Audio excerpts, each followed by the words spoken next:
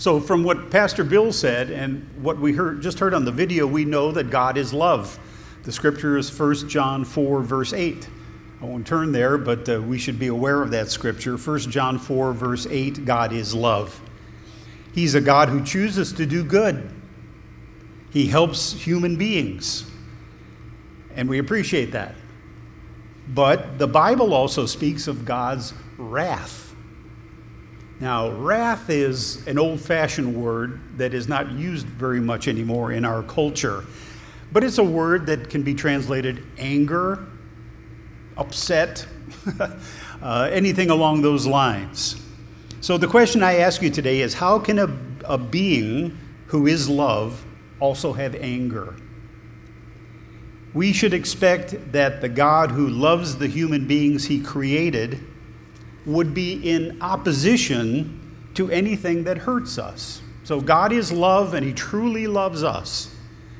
We know that he loves us so much that he gave his only son to be a sin sacrifice on our behalf.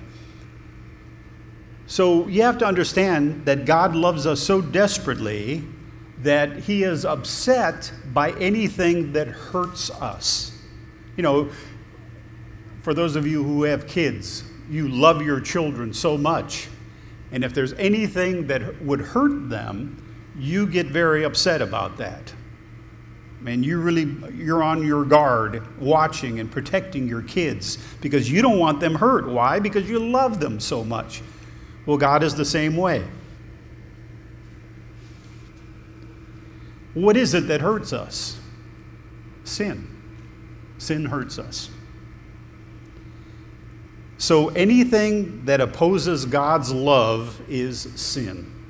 If you want an example or a definition of sin, it's anything that we're involved in that goes against God's love. God wants what's best for us, but sometimes we get involved in things or lifestyles or certain acts that really don't have anything to do with God's love. And it's something that's hurtful to us. It's something that goes against God's wishes and desires for us. And that's sin. So God is against sin, just as we would be against anything that would hurt our children. We are God's children, his sons and daughters. And when we sin, God is against sin because he sees the damage that it can do and does do in our lives. He wants to counteract sin and eventually eliminate it. Now, Bible prophecy tells us that he is going to do that at some time in the future. Because God loves humanity, he hates sin because it is the enemy of his love. This is what the Bible means by the wrath of God. This is what upsets God, sin. He loves the sinner, but he hates the behavior that we're performing. He hates the sins that we commit. So God loves human beings, but he hates the sin that hurts them. He's not angry at people for who they are. He's angry at their behavior. God wants a good outcome for people, not a bad one. He did not create the human race for destruction, but for redemption and salvation. Now, God is sinless. He is perfect in his nature. He is holy, total holiness in his nature. So if he did not oppose sinfulness in humanity, he would not be good. Therefore, it is impossible for a just God not to have wrath towards sin. So can you kind of wrap your mind around that? Why would God have wrath? Why would he get angry? Well, it's a part of his love, actually. He loves us so much that he is upset with anything that we do that hurts us. Sin, in other words. So that's why God's wrath exists. That's why the Bible talks about it. Now, I don't know about you, but I like to focus on his love and his forgiveness, and he truly is loving and forgiving. But there's also room for God's wrath. Now, there's a present and a future aspect of God's wrath. I'd like you to turn with me to Romans chapter 1. Romans chapter 1. And beginning in verse 18, the Apostle Paul talks about the effects of, if you will, God's wrath in the world today, because we know that there's sin going on in the world today. There's still a lot of sin going on. And here Paul talks about people suffering the effects of their sins. And in a sense, that's already God's wrath at work. It says in Romans 1 verse 18, "The wrath of God is being revealed from heaven against all the godlessness and wickedness of men and women who suppress the truth by their wickedness. Since what may be known about God is plain to them, because God has made it plain to them. For since the creation of the world, God's invisible qualities, his eternal power and divine nature have been clearly seen, being understood from what has been made, so that men and women are without excuse."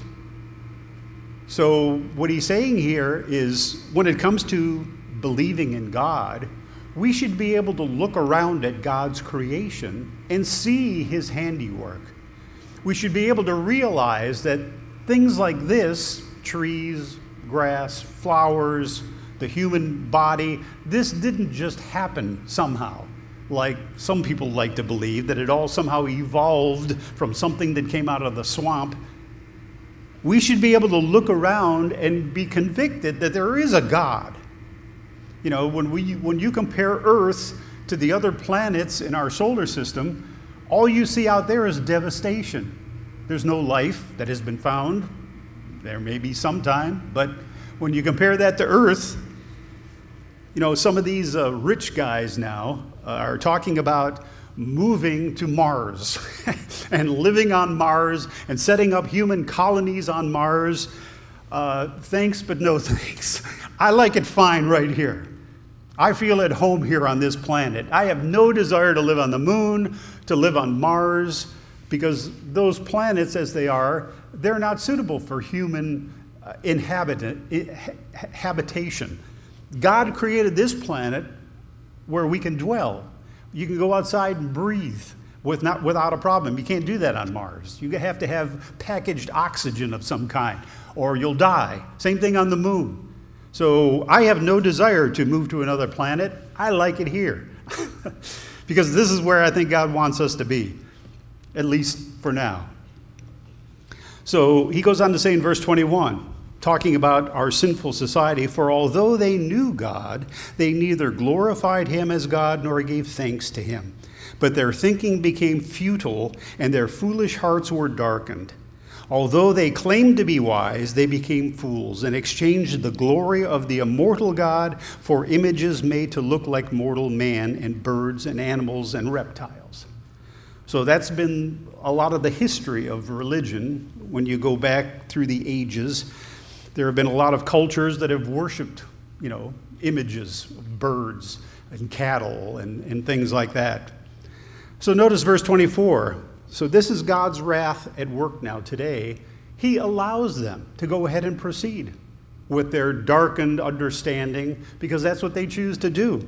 Therefore, God gave them over in the sinful desires of their hearts to sexual impurity for the degrading of their bodies with one another. They exchanged the truth of God for a lie and worshiped and served created things rather than the Creator, who is forever praised. Amen. Because of this, God gave them over to shameful lusts. Even their women exchanged natural relations for unnatural ones. In the same way, the men also abandoned natural relations with women and were inflamed with lust for one another. Men committed indecent acts with other men and received in themselves the due penalty for their perversion. So there's something about sin when someone is determined that this is the lifestyle that they want to live, that God kind of stands back and says, okay, go at it, see what happens. And our society is devolving, and it's going deeper and deeper into perversion, and it's getting worse and worse. And in a sense, they're suffering God's wrath because they're determined either not to believe in God or to go against God. So in other words, people suffer wrath because God just stands back and says, okay, go ahead, if you're determined to do it. Kind of like when Pastor Bill was going to try out the tobacco. His mother saw what he was doing, But to learn the lesson, she just stood back and said, okay, let him give it a try and see what happens. And only later did she tell him, well, by the way, the dog peed on that spot of ground there a little while ago. So it was a real shock for Pastor Bill, and he learned a lesson. So it's kind of similar with God in our society today. It says in verse 28, furthermore, since they did not think it worthwhile to retain the knowledge of God, he gave them over to a depraved mind, to do what ought not to be done. And they have become filled with every kind of wickedness, evil, greed, and depravity. They are full of envy, murder, strife, deceit, and malice. They are gossips, slanderers, God-haters, insolent, arrogant, and boastful. They invent ways of doing evil. They disobey their parents. They are senseless, faithless, heartless, ruthless. Although they know God's righteous decree that those who do such things deserve death, they not only continue to do these very things, but also approve of those who practice them. What better description of our society today? When you read the news or watch the news on TV and you kind of shake your head, you can't believe some of the stuff that's going on in this world today. But God is saying it's part of God's wrath. He's just allowing people to go deeper and deeper in the mire and in the mud. So there is a wrath that exists here and now when God allows humans to continue in sin and they degenerate, suffering negative consequences along the way. But the Bible tells us that there's also a coming wrath. Let's turn to 1 Thessalonians chapter 1. 1 Thessalonians chapter 1 and verse 9.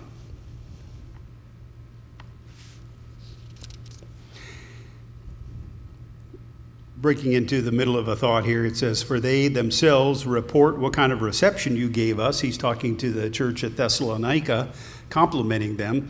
They tell how you turned to God from idols to serve the living and true God, and to wait for his Son from heaven, whom he raised from the dead, Jesus, who rescues us from the coming wrath.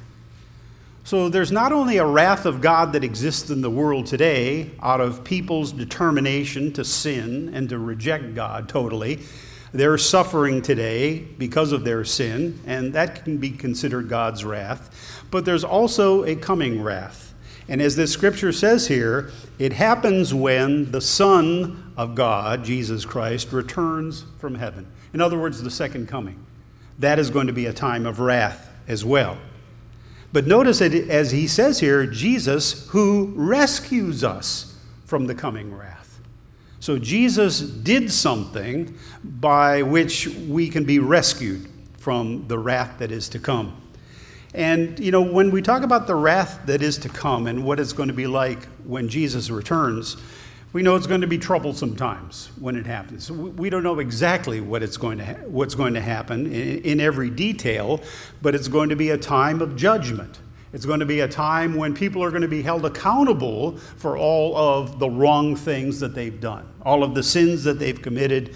It talks about it being a time when nothing is going to be able to be hidden in the darkness anymore. A light is going to be shining on everything. And it's going to be a difficult time. But Jesus did something by which we can be saved from that coming wrath. Notice in Matthew chapter 13, many ways that the time of wrath is described. This is just one of them, but you could probably think of others. Matthew 13, beginning in verse 24. Jesus gives a parable here of weeds growing amongst good crops. Matthew 13, verse 24, Jesus told them in a parable, the kingdom of heaven is like a man who sowed good seed in his field, but while everyone was sleeping, his enemy came and sowed weeds among the wheat and went away. When the wheat sprouted and formed heads, then the weeds also appeared. The owner's servants came to him and said, Sir, didn't you sow only good seed in your field? Where then did the weeds come from? An enemy did this, he replied. The servants asked him, Do you want us to go and pull all the weeds out right now? No, he answered, because while you are pulling the weeds, you may root up the wheat with them. Let both grow together until the harvest. At that time, I will tell the harvesters, first collect the weeds and tie them in bundles to be burned, then gather the wheat and bring it into my barn. So this is one way of describing God's coming wrath. It's going to be a time of judgment. It's going to be a time where God is going to point out who all along have been his people versus who have been his enemies.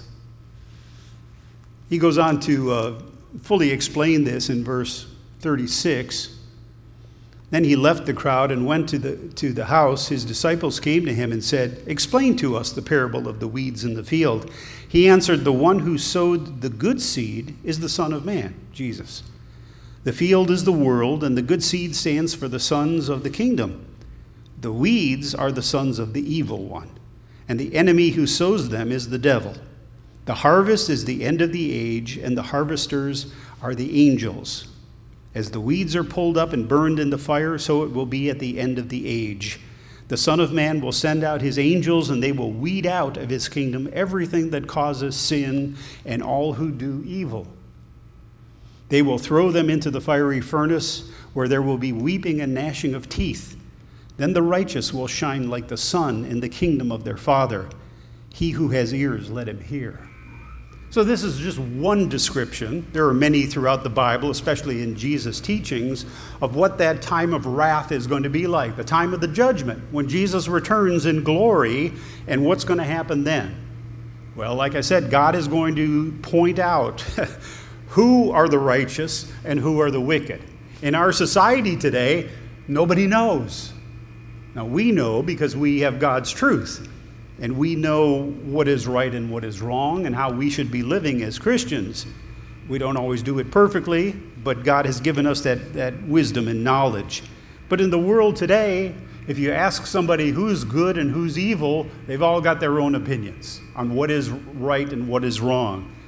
And to a great extent in our society today, as Bible prophecy says, they call good evil and evil good. So people are confused today. They just rely on their own opinions on what's right and wrong. God is going to return, and he's going to point out to everybody who is right and wrong. And those that have been right all along are going to be rewarded, and those who have been wrong all along are going to be judged. So this is what God's wrath is all about. It's a time of judgment that the world cannot avoid.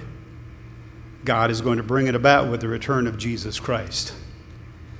So here's a predicament that the whole world is in. There's coming a time of wrath and a time of judgment. Now, we've all sinned. God says there is none righteous, no, not one.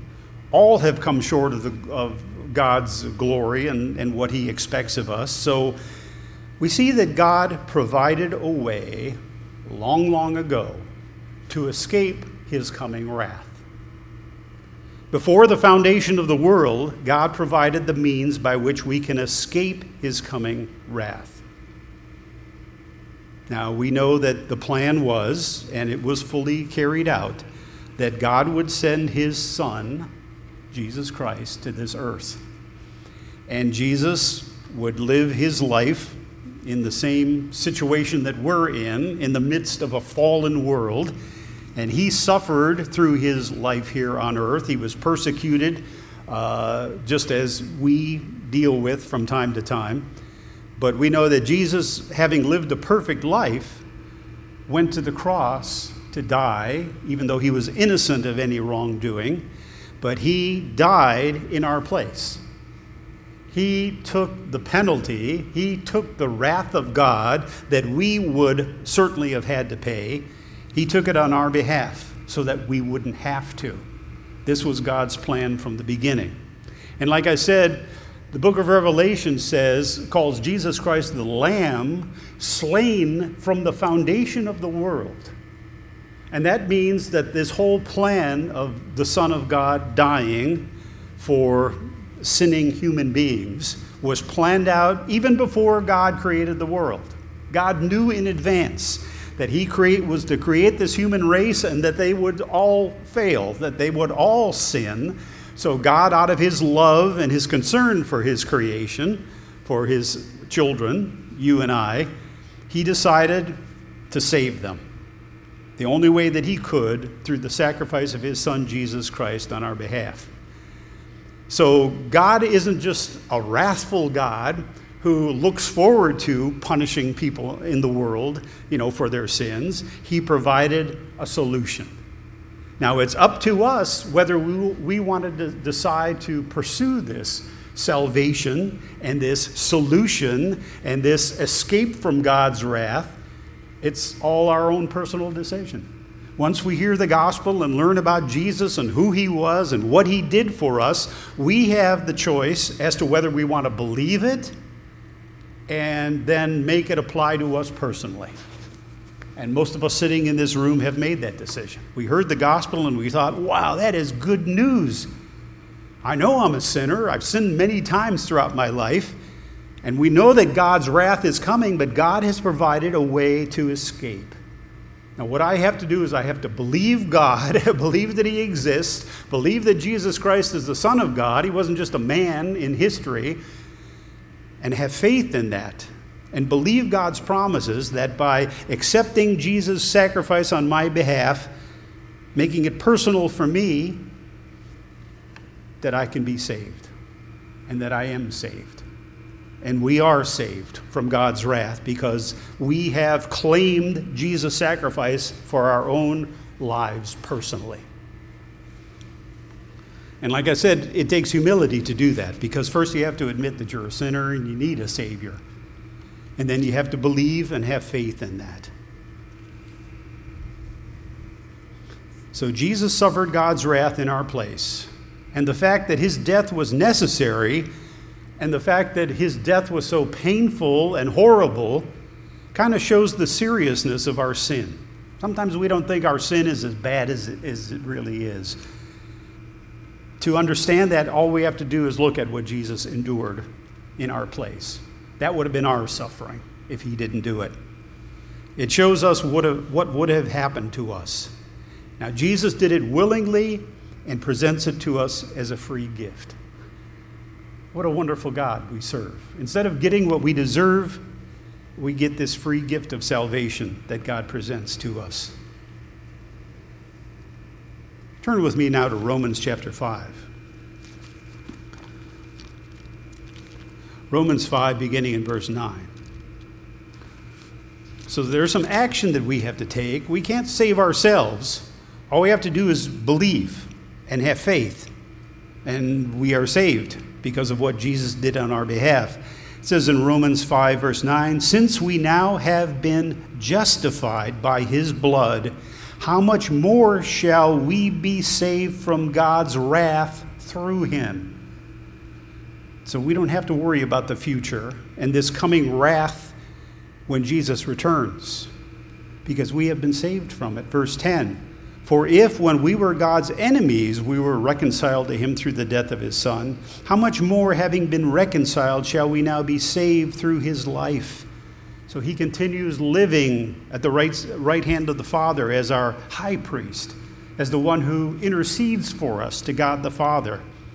Not only is this so, but we also rejoice in God through our Lord Jesus Christ, through whom we have now received reconciliation.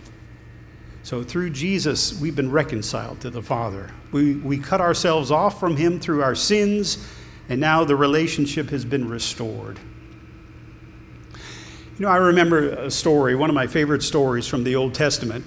We talked about this a month or so ago, the time of the Exodus. We know that God's people, Israel, had been enslaved in Egypt for centuries. And they had hard labor to do, and they were mistreated by their Egyptian taskmasters. But God's plan was to rescue them from slavery in Egypt. So I think most of us know the story of how God sent Moses to convince the Pharaoh to let his people go, to turn them loose, to free them from slavery, so God could eventually bring them into the promised land where they would be really blessed. But the Pharaoh said no. And many times when Moses approached him, the Pharaoh turned him down. So God decided, well, we need to influence him a little bit. So we're going to give him a lot of plagues that the whole nation's going to have to suffer. So one by one, all these plagues that went through the land of Egypt, the plague of flies, the plague of frogs, the plague of disease on the livestock, all sorts of plagues that the people of Egypt had to endure. But the Pharaoh was still stubborn. He wasn't going to free God's people. So finally, the last plague, the plague of the death of the firstborn, was really going to strike home for the Pharaoh. His firstborn son was going to die. So this plague, God's wrath, was coming on the land of Egypt, but God provided a way of escape for his people. And what did he do? Well, he told them that every family has to set aside a lamb, a little lamb that was spotless and without blemish. So it had to be a good-looking lamb with no physical problems. And they had to take that lamb, each family had to take that lamb from their flock and cut its throat, kill it, sacrifice it. And then what they had to do was they had to take the blood of that lamb and go back to their houses, and they had to put the blood on the lintel of the door and on the two side posts of the door. That house was marked with blood in the entranceway. And they had to do that because the destroyer was coming through the land that night, the death angel. And the firstborn of every family was going to die. So can you imagine the Israelites at this time being given these instructions? They didn't totally understand what was going to happen, why they had to do this. Maybe some people thought it was kind of silly, or they were just confused. But they did it, and that night, the death angel came through the land, and the firstborn of every family died. Now, that's a wonderful story of God's salvation and saving his people. And can you imagine, and I think for those of you who saw the old movie, The Ten Commandments, it kind of portrayed that, where the people were in the houses and in the neighborhood all around, they heard people screaming and mourning and lamenting because death was coming through the land and people were dropping dead in the different houses, but not in the houses of the Israelites because it was covered with the blood. And what the death angel did is he passed over those houses. That's why it's called the Passover. But for those of us today with the Holy Spirit, we see the significance of that and how it applies to us today. We know that God's wrath is coming with the second coming of Jesus Christ, and God has provided for us a way to escape. Now, we don't take a physical animal and kill it and take its blood and put it on our doorposts. We look to the Lamb without blemish, who was Jesus Christ. Don't forget, when John the Baptist saw him first, he said, "Behold, the Lamb of God who takes away the sins of the world." And we look to the blood that was shed by Jesus on the cross. And when we hear that gospel, that good news, and when we believe Jesus is the Son of God and that he died on the cross to take our place when it comes to God's wrath, in a sense, his blood is sprinkled on us. And just as the blood was put on the door frame of the houses, in a sense, it's put on our heads and on our arms, kind of signifying maybe sins that we commit in our thoughts and sins that we commit by our doing, if you will. So it completely covers us. It covers the sins, all the sins that we commit. The blood of the Lamb does. And just as the Lamb was to be without spot or blemish, Jesus Christ, of course, lived his life without sinning once. So just as the Israelites cowered in their houses on that night of God's wrath and the night of the destroyer coming through the land, we find ourselves under the blood of Jesus Christ. So that when Jesus returns and the wrath of God comes on the earth, the time of judgment, we are saved because we have been covered with the blood of the Lamb by acknowledging Jesus' death on the cross and that it applies to us personally. We humble ourselves and repent of our sins and tell God that we need a Savior. And please, will Jesus be my Savior? And God says, so it will be.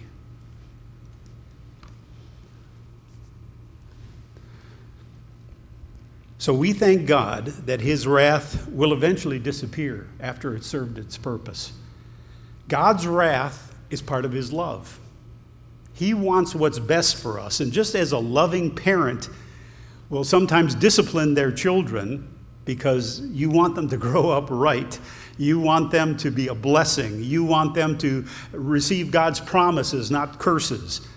So sometimes when we see our kids going astray, we have to correct them. We have to discipline them. And God does that with his wrath. He loves us, but he hates the wrong things that we do. Just as a parent, your kid gets into trouble, you still love your kid. You're just disappointed and upset about the mistakes that they're making, and you hate to see them suffer for them. And we are going to suffer for the sins that we commit. You know, we as Christians are not free from suffering consequences of our wrongdoing. You know, if you go down speeding downtown like a maniac with your car and you get pulled over by the police and you get thrown into jail and get fined, yeah, you're going to have to suffer certain consequences, even though you're forgiven by God and you're not going to be under God's wrath in the future. We still may have to suffer consequences of wrongdoing today. And God allows that because he's teaching us the lesson that don't do those things. It's going to get you into trouble. You know, if you go out and cheat on your mate and your marriage ends up coming apart at the seams, God can let that happen because you shouldn't have done what you did. You need to learn the lesson not to do that, okay? We need to obey God. God wants our life to be happy. He wants it to be filled with blessings. And when he sees us going the wrong direction, he can intervene and do things to kind of wake us up and get us back on track. Now, the Bible says that eventually his wrath is going to disappear when sin is finally conquered and destroyed. Jesus did the work already on the cross, but there's still sin around in the world. It's not going to be until that time of judgment comes that Jesus straightens out everything and makes everything right. The time is coming that sin and the penalties of sin are going to be gone. We have assurance in the promise of his peace toward us because he has once and for all dealt with sin in Jesus Christ. God has reconciled us to himself in the saving work of his Son, thus ending wrath. So we're going to see the complete fruition of that in the future. But in the meantime, we still struggle in a fallen world. Sin is all around us. People are suffering horrible consequences because of their sins. Hopefully it's not us, because we know a better way to live. And by God's help and strength, we can live that way, and we should live that way. But we know that we're forgiven of our sins. And we look forward to the time when there won't be any more sin. What a world that's going to be at that time. What an existence that's going to be with God, living with him for all eternity with no more sin, no more temptation, and no more penalties for sin. We look forward to that time. It's going to be tremendous. Let's pray. Our Heavenly Father, thank you for showing us from your word that wrath is necessary on your part. You're a God who is love, and we so appreciate that. But we also know that sin upsets you. You hate to see your children suffer because of the sins we commit, and a certain amount of wrath is necessary. Father, we just pray that we can wake up and get the point and not have to suffer unnecessarily in our life. But we thank you especially that you have provided a means for us to escape the coming wrath, the time when your Son is going to return to this earth, a time when all things are going to be made right. But we have the confidence to know when that time comes, we're covered by the blood of Jesus Christ. We have already been declared forgiven by you and not guilty.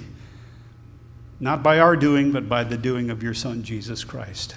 So help us, just as the Israelites stayed in their houses during the time of the destroyer, help us to stay in the presence of Jesus Christ, in relationship with him, to be in Christ, so that we have no fear of the future and what's going to happen.